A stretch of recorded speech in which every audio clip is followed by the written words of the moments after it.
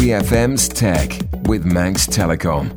It's Friday afternoon here on 3FM, and I'm very pleased to announce it is the return of tech back to the show again with Manx Telecom. Of course, every month we take a look at the newest handsets, the newest technology, and I'm also pleased to announce the return of Callum. Yay! Hi, Callum. Good afternoon. You all right? Oh, not too bad. What we thought we'd do to kick off is just take a look at what's around at the moment in the handset market. We had Mobile World Congress, which we covered a bit on our Facebook page. Samsung announced their new handset, the S7, Right. the LG G5, Sony's new X range. Yes, there's quite a lot of new stuff out there. Just after we had an announcement from Apple. Let's kick off with that, because when we talk about budget Apple phones, the two words don't really go together. They did have the 5C, was it? That's it, yeah. With the plastic back. Now, everyone was expecting that to come in at a really cheap price, and that was going to be the budget phone. And I remember at the time when it came out, people were outraged because it was still expensive. It wasn't the, under £200 phone that people thought it was going to be. That's it. Apple don't do cheap, I suppose, best way to put it. Yeah. Their cheap phone is up to the £400 mark. It's still a premium product. That's it. The internals of the SE is very much a 6S. Now, it does lack some of the features like the 3D touch, things like that. Yeah. But the camera and processor is all very much new. Right, okay. And it's got the fingerprint sensor. It's got the fingerprint sensor and it supports Apple Pay. Which I use all the time. It is great, I must admit. The thing that strikes me about this it's the newest Apple phone, is it just looks exactly like the 5S, except it's a different colour. They've come back now with the gold, and they've added in the rose gold, which is extremely popular. Pink.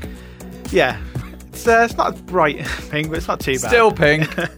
But yeah, it's still very much an iPhone 5. So those people who like the size of an iPhone 5, or even have got a 4 who are a bit unsure to go up to a 6, the SE is probably the phone for you. And maybe pivotally for some people, it is cheaper than a 6 and a 6S. That's it. It's as close to a budget iPhone as Apple are ever going to get, I think we could say. Yes, I think so. And it has proven popular so far. Right, moving away from Apple, what else have you got over there? You've got a very nice, shiny looking... So we got the S7 Edge. It's the Edge because the screen wraps around the side of the device. Yep, and so does the back this year.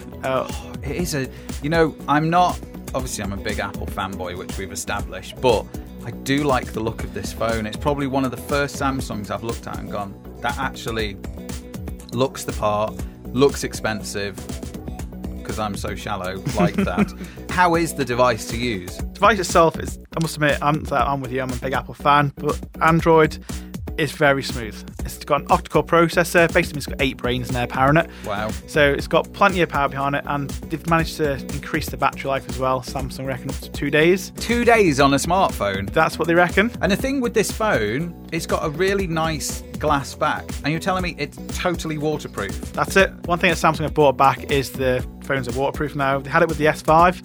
Right. They dropped with the S6 and it's come back. I think in terms of innovation, I think waterproofing is the way to go, because let's look at things that people, when they break their phone, so obviously the screen gets broken, that's probably one of the most common things, and probably second to that is water damage, dropping it in the toilet, nice, dropping it in the sink, or, forgetting you've got it in your pocket when you go scuba diving. I think that's it. I think bringing that feature back, if you do have those mishaps, your phone, touch wood, is okay. And the final handset you brought in is from LG. Now, I'm struggling. Have we looked at LG phones before? I'm sure we have. Did we do them last year? I don't know if we did look at LGs. I don't think we did touch on the G4 last year. Now, this phone looks very, very nice. It is. Let me say that. Now, where Samsung gone down the route of waterproofing onto the camera, that's what they focus on. LG, once again, they focus on the camera. Yeah. But you can actually plug things into the bottom of this LG phone, replace the bottom end of it. Oh, wow. With different add-ons. So you can buy like a camera add-on to improve the camera. Bang & Olufsen do an addition bit. Modular is a proper word for it, supposed to. Oh, okay. So I've literally taken the bottom end of this phone off.